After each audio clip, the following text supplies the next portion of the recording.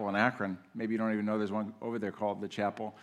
It's sort of like the mothership and of all the chapels. This one's loosely related, but I just think of how they invested in our kids in such strategic ways. I'm so grateful for that. But people like Ken and Becky and others and so many volunteers who invest in kids here is remarkable. So thank you. I was in my mind. So the last. Ken mentioned this orange tree. I'll get to that in a few moments, but this comes out of our backyard, and that I bring it. I'm just joking. That doesn't come out of our backyard. But I remember 2004, I was leading missions at the chapel in Akron, and I took our son, Daniel, he'll be here next hour, dedicating one of their children, to Swaziland, which is right down near Mozambique in South Africa. And we went to a worship service that morning.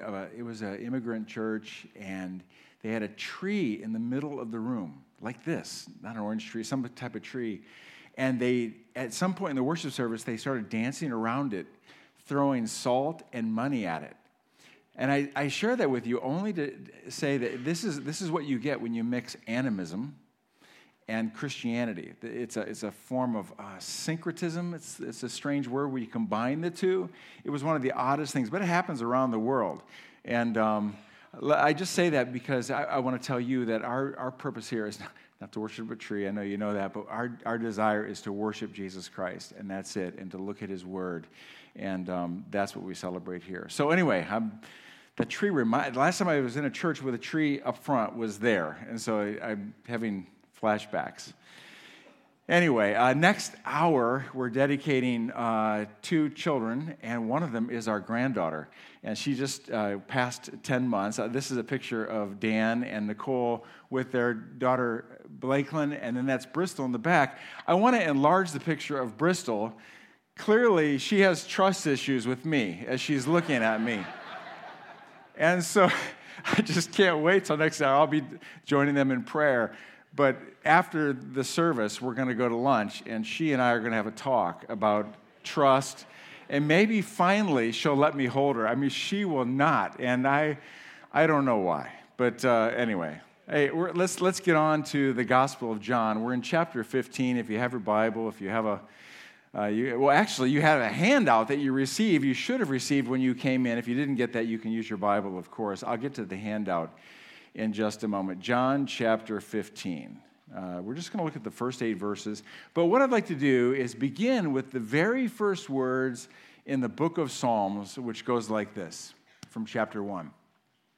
Oh, the joys of those who do not follow the advice of the wicked, or stand around with sinners, or join in with mockers, but they delight in the law of the Lord, meditating on it day and night. The law of the Lord, meaning the Word of God, the Bible.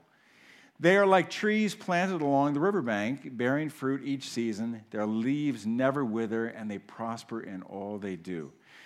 That passage and many other passages like it in Scripture talk about the incredible value that comes when somebody takes seriously God's Word, the Bible, and takes it into their life, absorbs it into their life. And here it talks about fruit.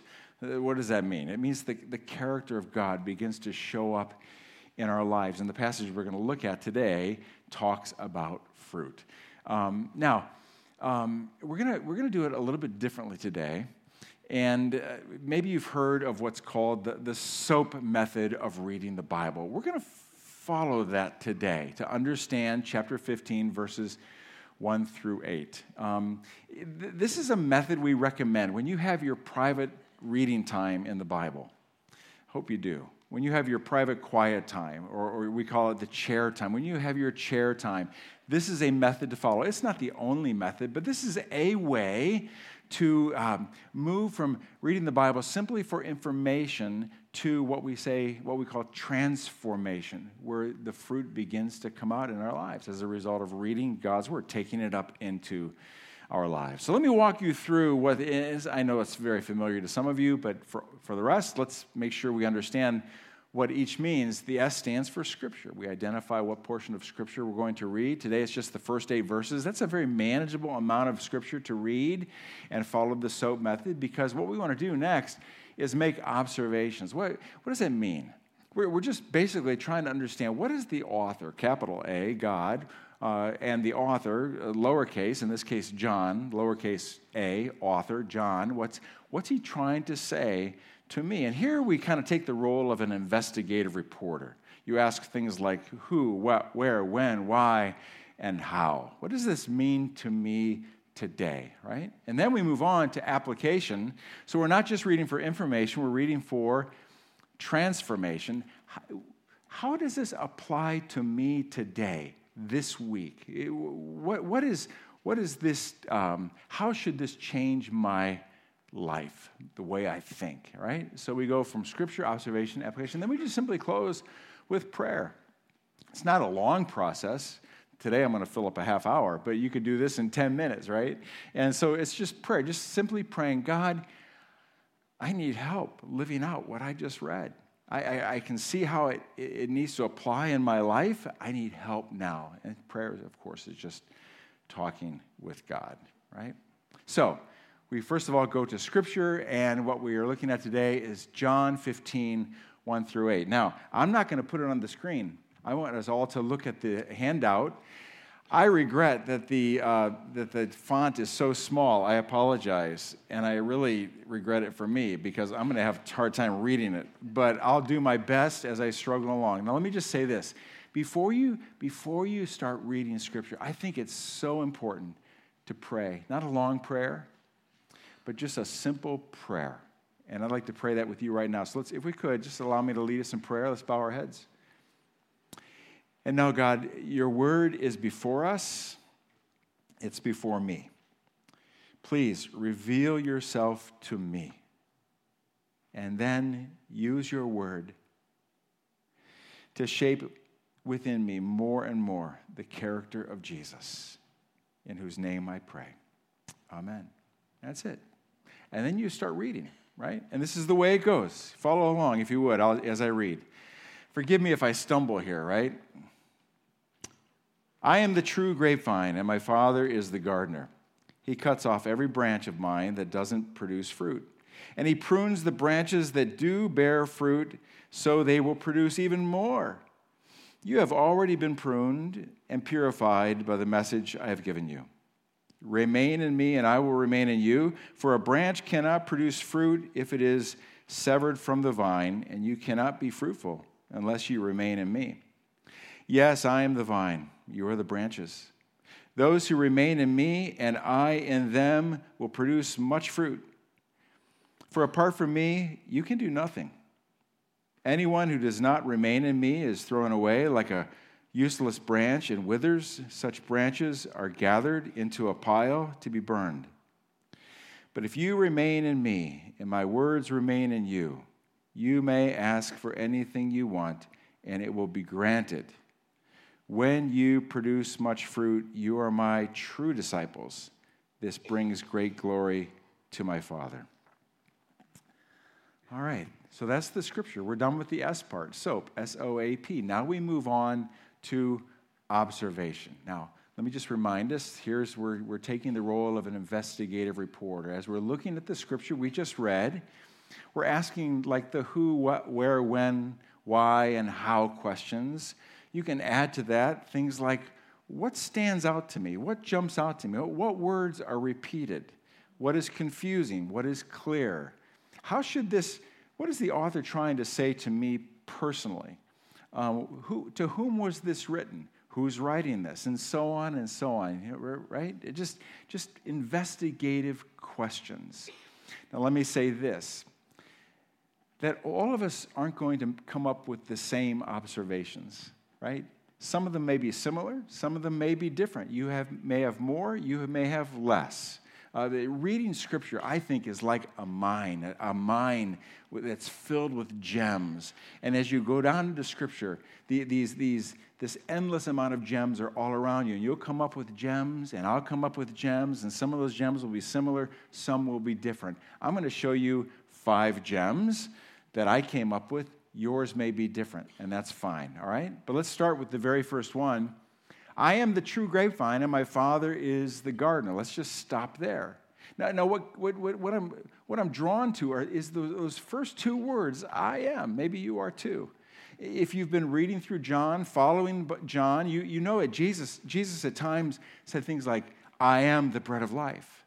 I am the light of the world. I am the way, the truth, and the life. And a number of other times he says, I am. If you jump over to the book of Revelation, which John also wrote, he says, I am the Alpha and the Omega. He's a fan of saying, I am. Why is that? Well, I'm thinking back through the Old Testament and how God tells Moses to refer to God, just call me I am. What does that mean? Why would we call God I am? Because that means that he is the self-sufficient one whose plans and purposes are not contingent upon anyone or anything else. I am. So here, Jesus is clearly referring to himself as God. And this God is the true grapevine. Now, what interests me is the word true, so I underline the word true. And what occurs to me is that when there is something that is true, there must be the opposite also, that which is false. Is there such thing as a false grapevine? Yeah. Well, now that gets my mind thinking about the entire Bible and how throughout we're warned over and over and over against things like idolatry. What is an idol? An idol is simply something that takes God's place. It's something that competes for the affections of our heart. So I think Jesus here is referring to false grapevines from which we try to draw life and meaning and all of that, sort of like we look to idols as a replacement for God. What could those false grapevines be in my life? I want to come back to that during the application time, right? Here's a second observation. Maybe you make this one too. And my Father is the gardener. He cuts off every branch of mine that doesn't produce fruit, and he prunes the branches that do not bear fruit so that will produce even more fruit. I'm a fan of prunes, but here he's talking about pruning. And I don't understand pruning much at all. I just don't understand it. We had apple trees in our backyard where we used to live in Stowe. I tried it.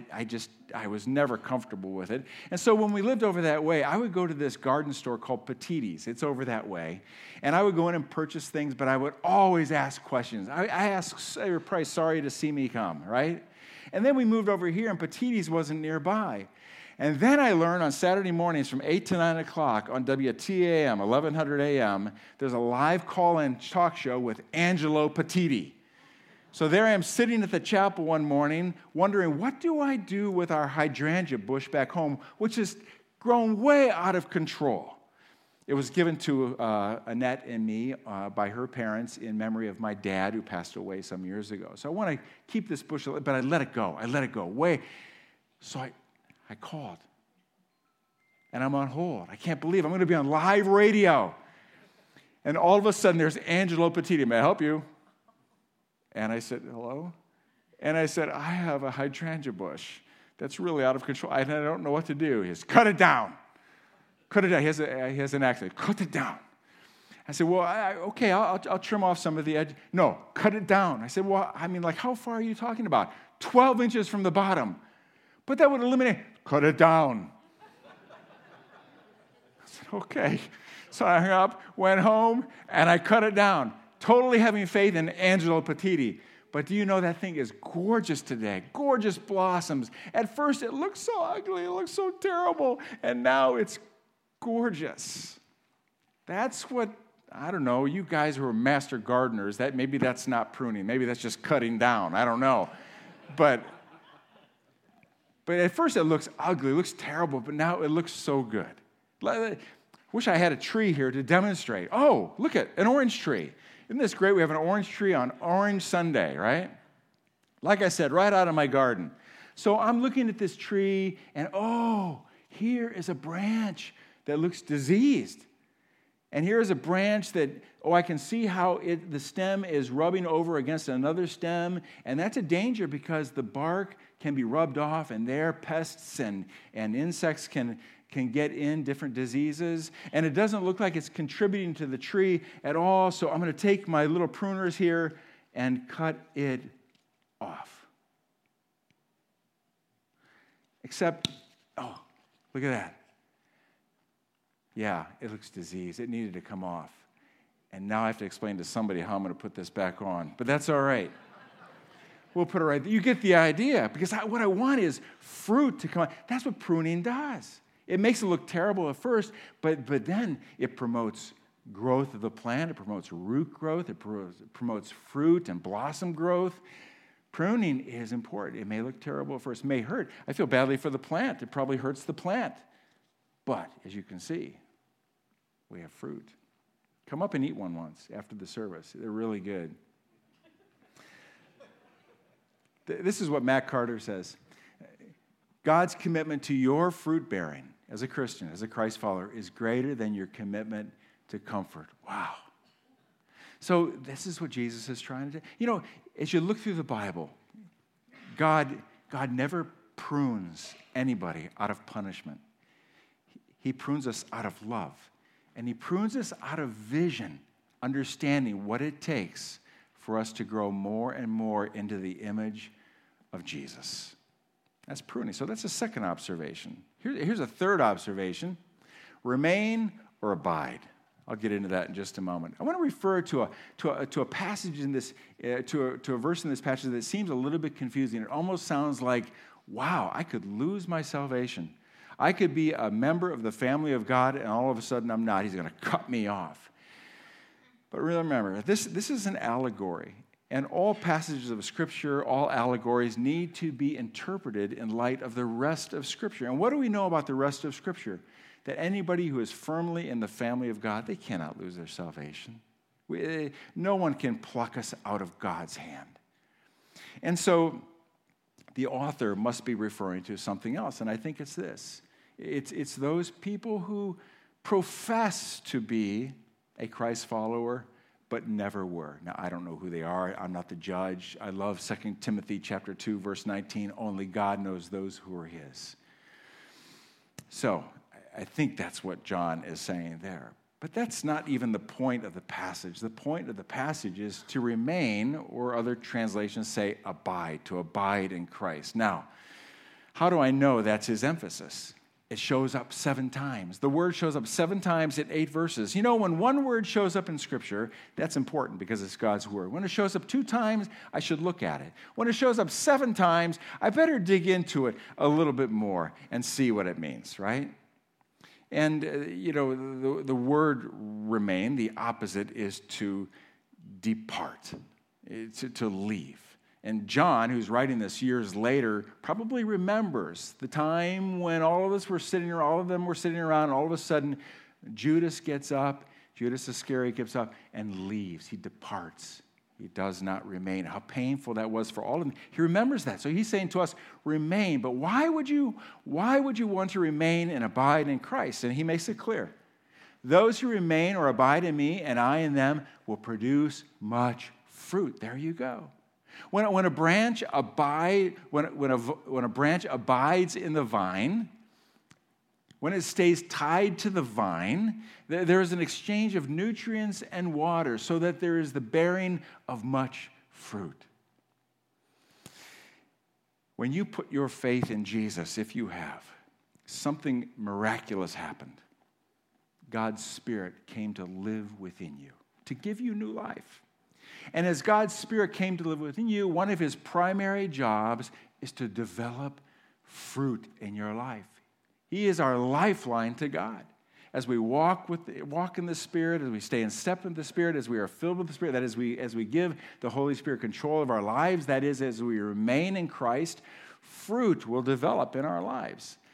I think what John means is nothing more than what Paul makes clear in Galatians chapter 5. What are the fruit? What are the fruit of the Spirit? Love, joy, peace, patience, kindness, goodness, gentleness, faithfulness, self-control. The prince of all of them is to love.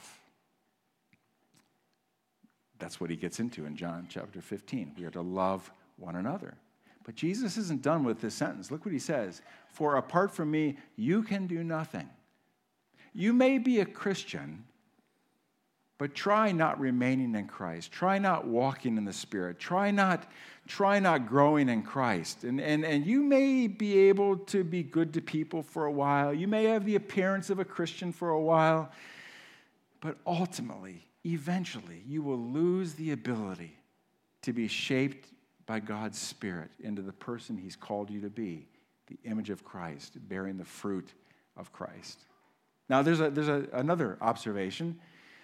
But if you this is what Jesus says, but if you remain in me and my words remain in you, you may ask for anything you want and it will be granted. This is the verse I've been looking for all my life. Hot dog. Just the last part. Let's take it out of context. Ask for anything you want and it will be granted. Oh, okay. Let's go up and down the rows. Let's each name one thing we want. Boat, car, new job, right? No. I know some things about Scripture. I know one. Did you ever see the show, I Dream of Jeannie? Or watch the movie Aladdin? I know from the rest of the Scripture that God is not a genie. He is not Aladdin, you know? And I know a couple things about myself that I could easily ask for things that probably are not good for me and probably are not the best thing for me. So the wisest thing I can do, and to be most assured of answered prayer is to remain, to stay close to Jesus.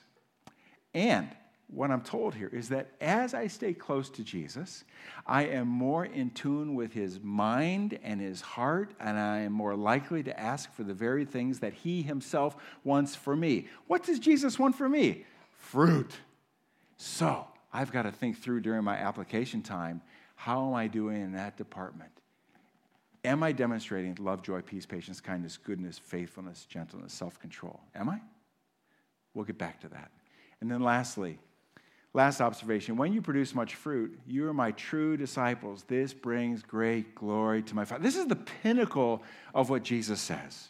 You bring glory to my Father. Do you know what the word glory means? I learned it this way one time. To glorify something is to shine a light on something. To shine a light on something. When we come into this room, right now the light is on me, but we're not giving glory to me. When you come into this room, you're not giving glory to the band. We're all together trying to shine the light on God, who has given us life and who is the one who can produce fruit in our lives. What is the best way to glorify God? To bring glory to God? By demonstrating love, joy, peace, patience, kindness, goodness, faithfulness, gentleness, self-control. Those are the fruit of the Spirit that he wants in our lives. Now, we're done with our observations, and we've come to a point of application. Now, why is this important? We're moving from information to transformation. Have you been to a wedding yet this summer? I bet they read from 1 Corinthians 13, right? And they start with love is patient, love is kind, and all those other things that love are. But they hardly ever read the very first part. The very first part of chapter 13 is, you can know a whole lot. You can know a lot of theology. You memorize some of the Bible verses. But if you don't have love, it doesn't matter. You can have the information, but there's no transformation. Come on. Or the book of James, where he talks about faith. You can say you believe in God, but if it doesn't show up in good deeds and loving people, come on, your faith might be dead, right? So that's why we move from observation to application. So here we go, right? So I want to apply the 5 observations that we just made. And the first one is true grapevine, right? And with a true grapevine, there is the danger of there being a false grapevine. So I think during this application, this time where I'm reflecting, I know what the author is saying, but I need to ask myself some hard questions. From what am I possibly attempting to draw life that was never intended to give me life? Even a relationship, even a family, even a marriage, even my kids, even my job, or my possessions, or my appearance, or my athleticism. From what am I trying to establish an identity that is not from God? Where am I trying to derive value from that's not from God? What am I boasting in or boasting about that is not about what God has done for me through Christ. It's easy to attach ourselves to idols and to false grapevines. And so I think at a point when you're doing an application, it's simply to whisper a little prayer. Lord, reveal to me those false grapevines. Reveal to me the idols in my life. And if necessary, prune me. Here we go. Pruning. Why do you prune? You prune for health. You prune for health. And I need to ask myself now some hard questions here again. What attitudes, what mindset, what motivations, what thoughts do I have that don't belong there? What's occupying my heart and my mind that do not belong there?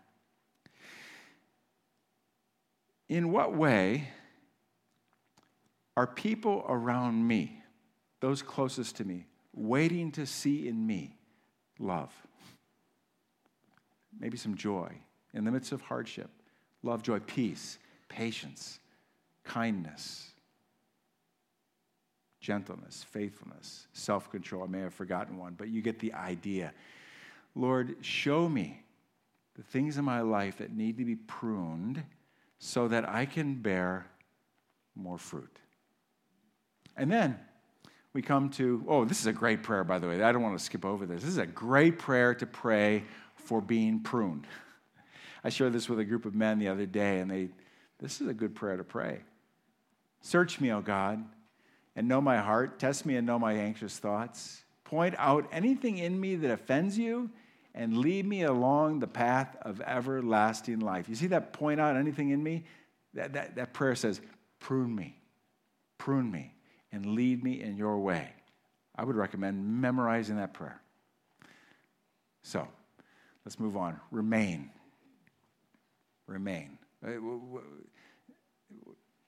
The opposite is to depart. And also the danger is to remain, because otherwise, without him, we can do nothing. But that rubs against me. That rubs against the culture in which I live. I can do it, thank you very much.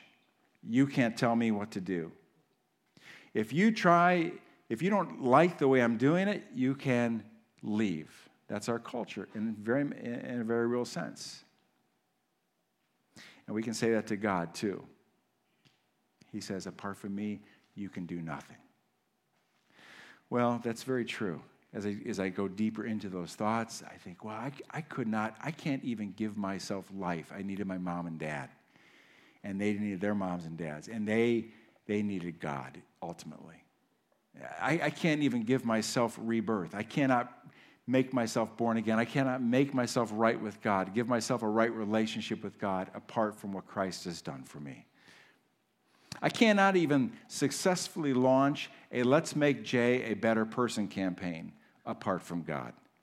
I need God. I need to remain close to Christ. And so I whisper a prayer, Lord Jesus, help me to stay close to you, because I know apart from you, I can do nothing. And then we go on to ask. Now, there's a lot of things. In the mornings, I pray. My wife and I will pray together. We'll pray for people. We'll pray for different needs. We'll pray for things that we need. And the list goes on and on. But at the end of the day, at the end of those prayers, what are we taught to pray? Thy will be done. God, I don't know your heart. I don't know your timing. I don't know what you want to do.